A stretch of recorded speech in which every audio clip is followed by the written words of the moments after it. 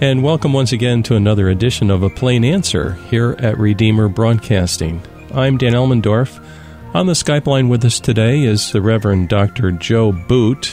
He serves as cultural apologist, philosopher, and founder of the Ezra Institute for Contemporary Christianity. He's also the founding pastor of Westminster Chapel in Toronto. Joe, it's an honor to have you on with us today. It's a pleasure to join you. Thank you for having me, Dan. I don't think we've ever talked before.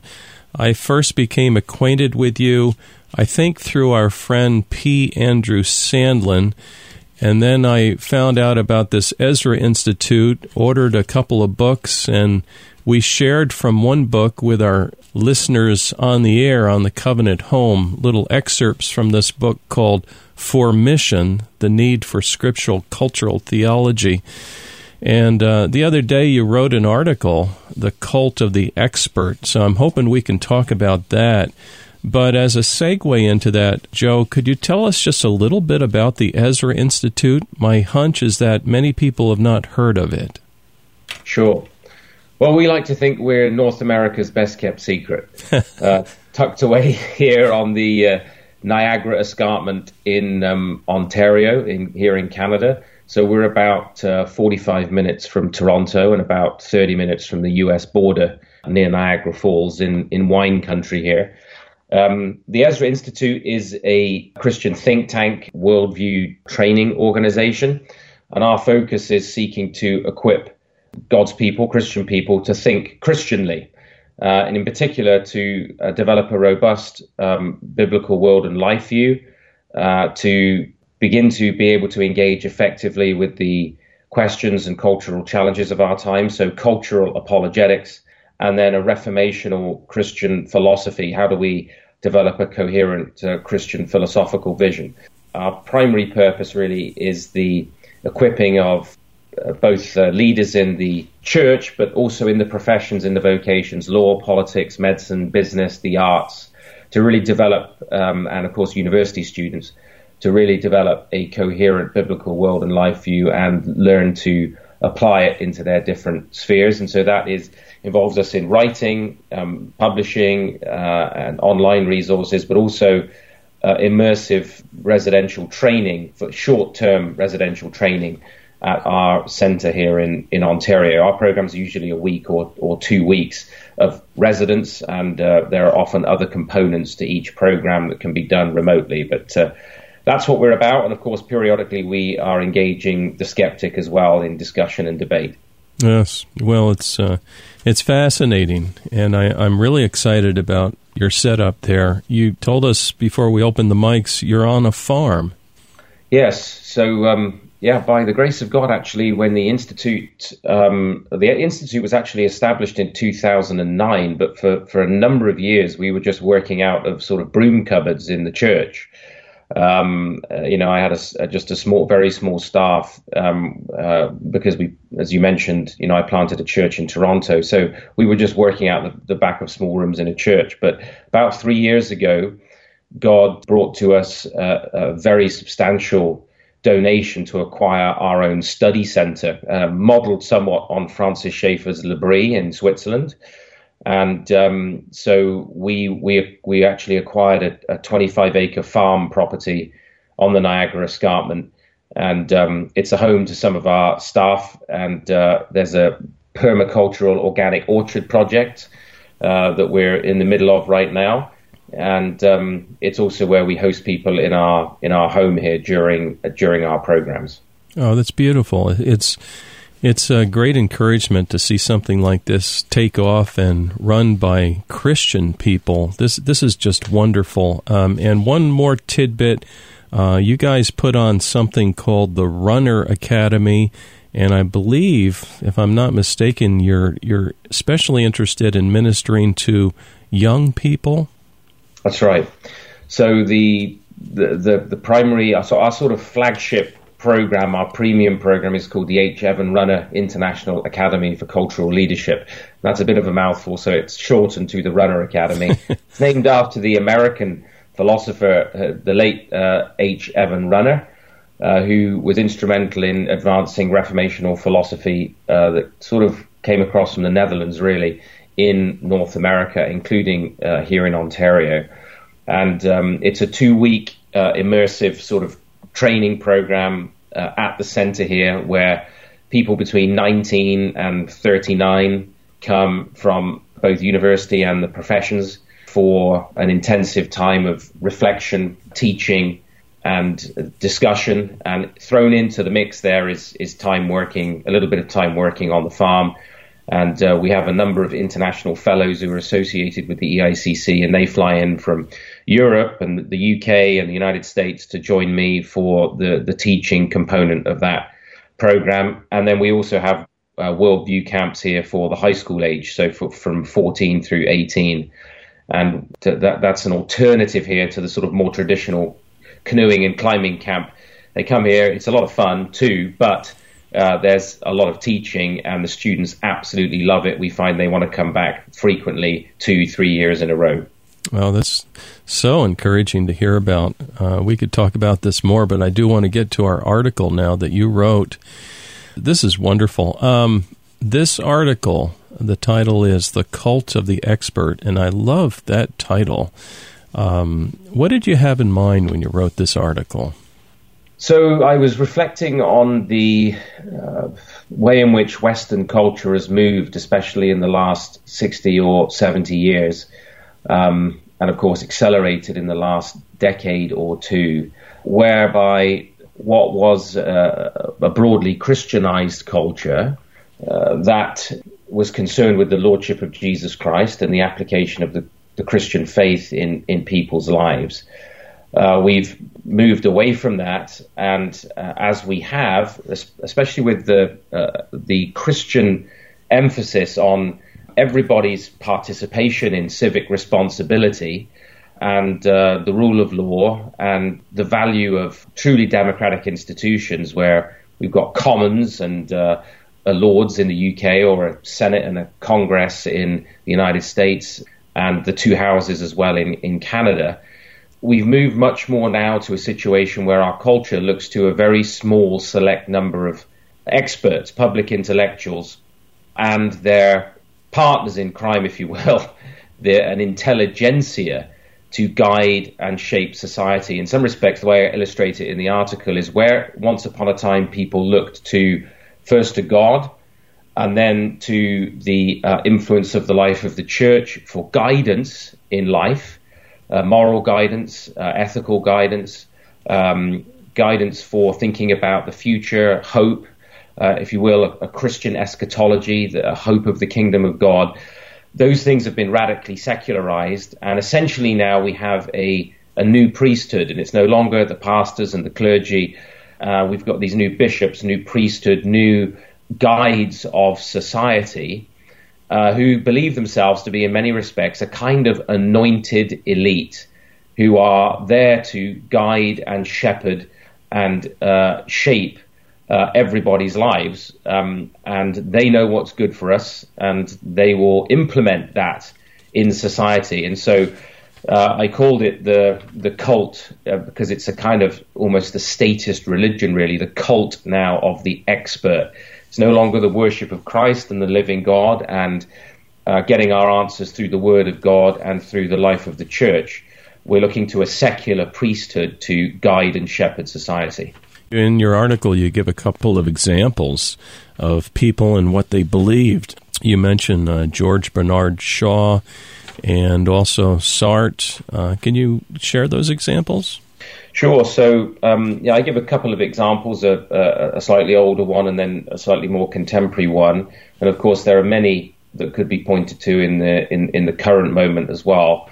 But yes, George Bernard Shaw was a very well-known playwright, as you probably know, Irish playwright in the early part of the 20th century. Very well-known British intellectual, a Fabian socialist, and just a darling of the intellectual class, and remains so. And yet I point out that he absolutely despised ordinary working class people, and he was very open about it.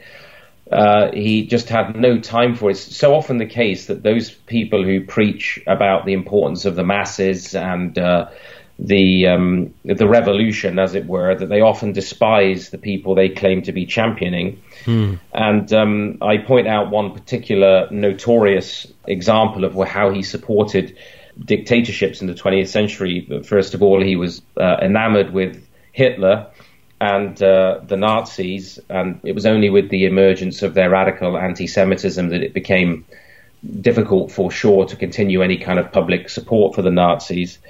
But after that, he expressed his support for the Soviet dictatorship. And so, in George Bernard Shaw there, this revered intellectual and playwright, I just pointed to the total lack of wisdom and judgment in how he viewed the political circumstances of his own era. And then I give another example of Jean-Paul Sartre, of course, the well-known French existentialist in the middle of the 20th century, and his ethical life of seducing his own students with the help of his lover, his addictions, problems to alcohol and barbiturates and so on, his inability to maintain, cordial, worthwhile relationships with intellectual male peers. He just didn't seem to be able to do it.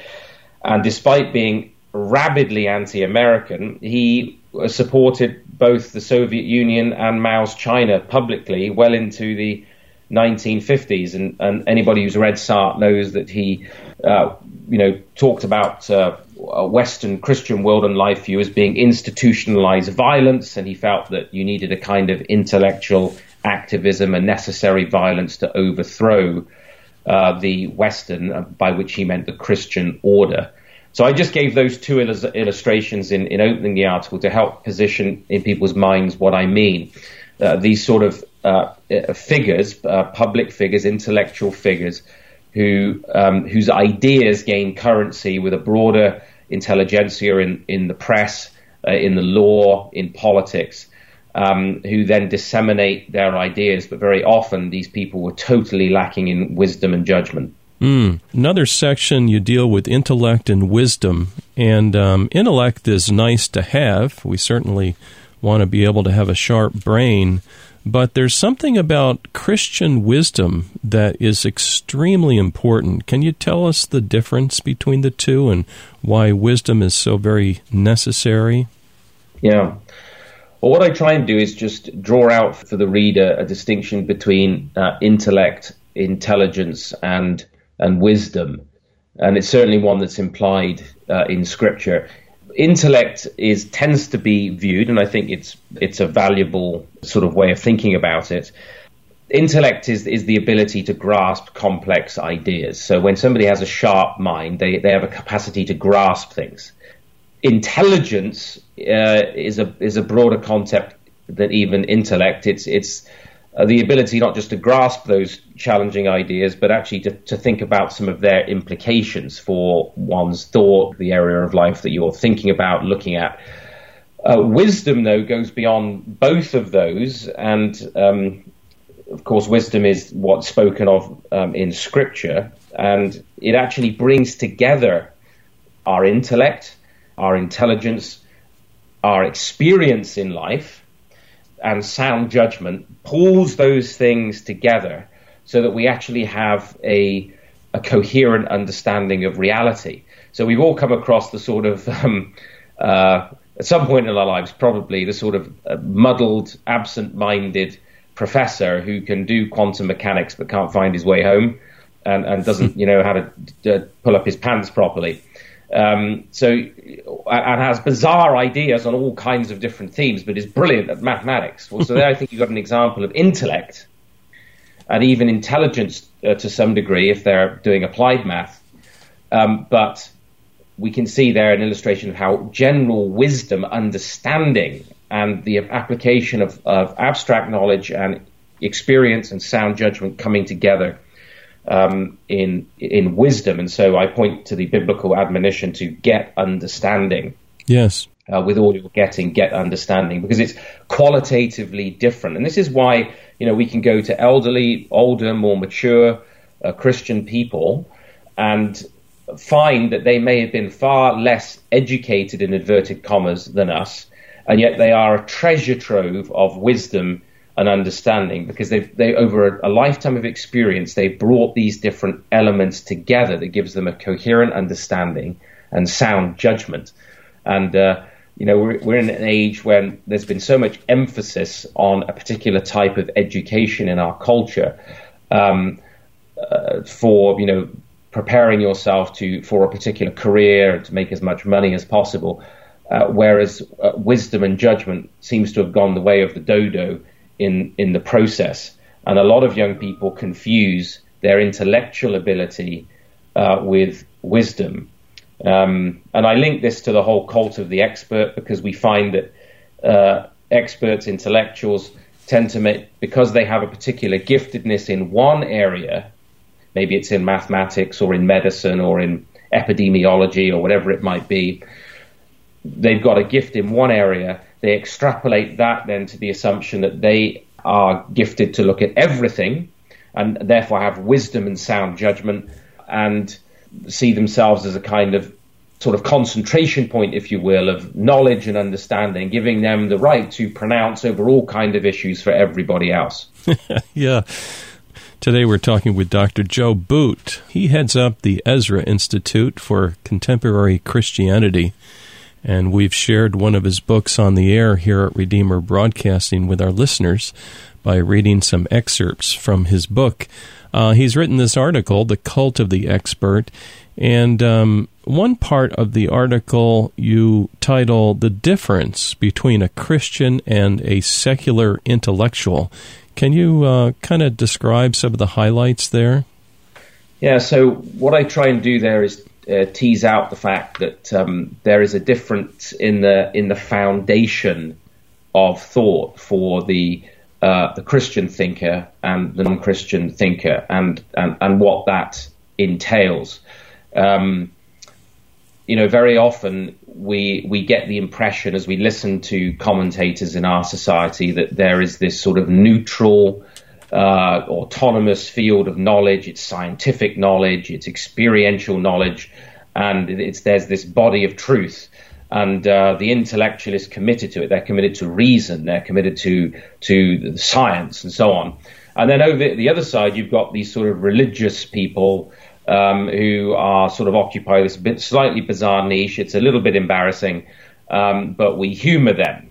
And this is, of course, a misnomer. And what I'm pointing out in the article is that actually the presumption of autonomous area of knowledge, the presumption of autonomy in thought, that reasoning is a law unto itself, is already a religious posture towards knowledge. Right. It's already to adopt a particular world and life view. And the Christian has to reject that. We reject the idea that our thought is self-normed, that we are rationally autonomous, that we are utterly independent. We affirm that we're creatures of God, that God has established creational order and structure and laws and norms for creation, and that human thinking is normed as well.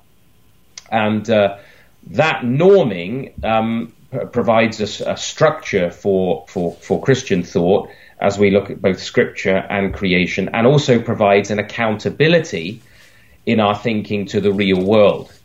In other words, the Scriptures and creation tie the thinking of Christians to the real world, and not simply the abstract thought experiments of secular intellectuals.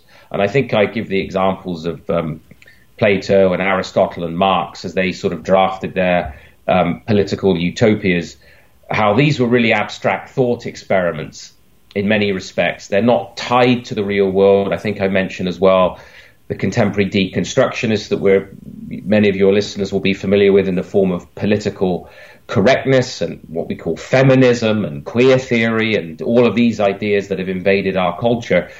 They are thought experiments. They're not tied to the real world of creation. They're unaccountable to it. And it doesn't seem to matter how destructive they are. They're judged just in terms of how progressive they sound, or how novel they are, how artistic they look, or how revolutionary they are. And the Christian can't participate in that. And so I draw the distinction is, for us in the Bible, the fear of the Lord is the beginning, the foundation of wisdom. And literally that means the principal part.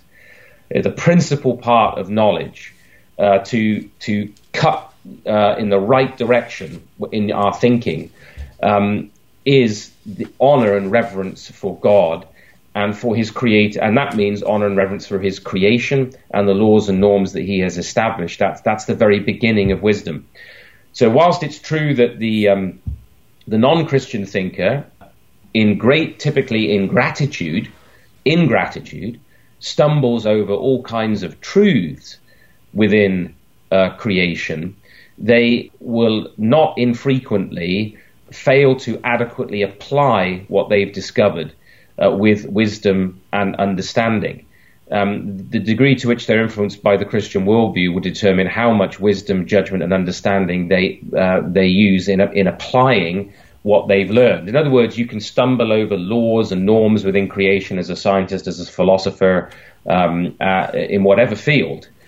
But then knowing how to understand it, how to apply it, how to utilize it, how it's relevant for human life and society.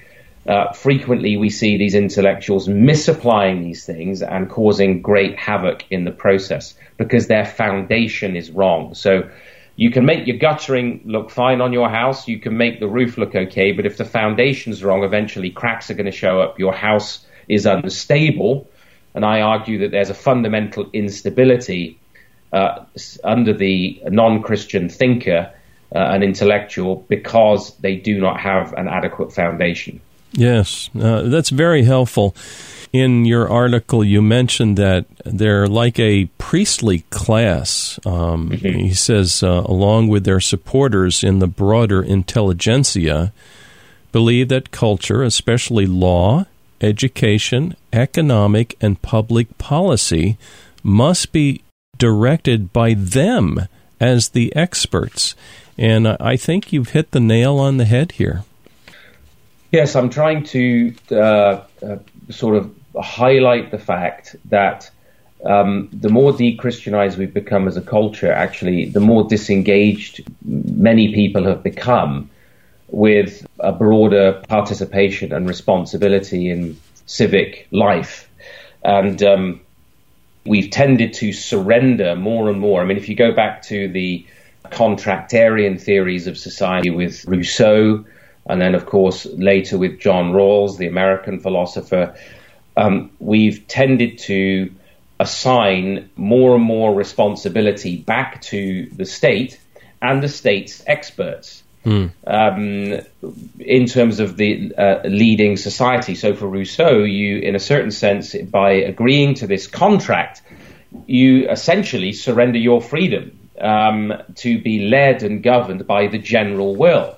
And this is very much the way we think in Canada. It's the way we think in Europe. It's increasingly the way we even hear people thinking in the United States. There's this social contract, and there's a general will of the people, and then we have these experts, whether they're in the courts or in politics or wherever, who are going to interpret and tell us what the general will is. And that's what freedom is. That's our contemporary idea of freedom. And we are then put in a position where we're going to be coerced to be free by accepting the will of an increasingly shrinking group of oligarchs, experts, who believe they have the right to govern society. And Dan, when you think about it, you look at declining levels of participation in politics, even in voting. You see how increasingly disengaged people are in much of the Western world. We've delegated so much of this. We've delegated education. In Canada and in Europe, we've delegated medicine. We've delegated most of the framing of public policy. So when you begin to look at a culture that's delegated to the state and its experts multiple different areas of life, even deciding on what the family is and how the family is going to be defined and how the family is to be structured and led, and how the courts have done that in the West, you start to see a greatly shrinking area of freedom, and the voice of ordinary people who have a wealth of experience in every aspect of life. And let's remember that. I mean, as a Christian intellectual myself, I have a relatively narrow field of experience, and I am dependent upon numerous other people, like my farm manager, to be able to understand and function adequately in various areas of my life, because there are numerous other people who have incredible experience, all kinds of practical wisdom in numerous areas of life that I need. And the fact that I happen to be something of an expert, in inverted commas, in Christian apologetics does not mean that I'm an expert in farming or an expert in financial management or something like that. So this delegation of all of these different areas of life means that a smaller and smaller group of people are directing society, and we're less and less engaged as people generally. Well, we could continue this for hours. I love this discussion. We're unfortunately out of time. Our guest today is Dr. Joe Boot. He heads up the Ezra Institute. And Joe, if someone wants to look you up and possibly attend one of your seminars, please tell us, how can they find out more? Well, we'd love to connect with people. They can just visit our website. It's ezrainstitute.ca, Ezra as in the biblical Ezra, ezrainstitute.ca. And they can contact us there. There's all kinds of free resources. There's you'll be able to visit our resource center, bookshop, and read about our residential programs here. We have lots of Americans coming up to visit us and do our programs, and we'd love to connect with you, and you can learn more about all that we're doing here. It's beautiful. Dear listener, thank you for joining us today for another edition of A Plain Answer, and this entire episode is up on our website. Check us out at redeemerbroadcasting.org, and may the Lord richly bless you today as you serve Him.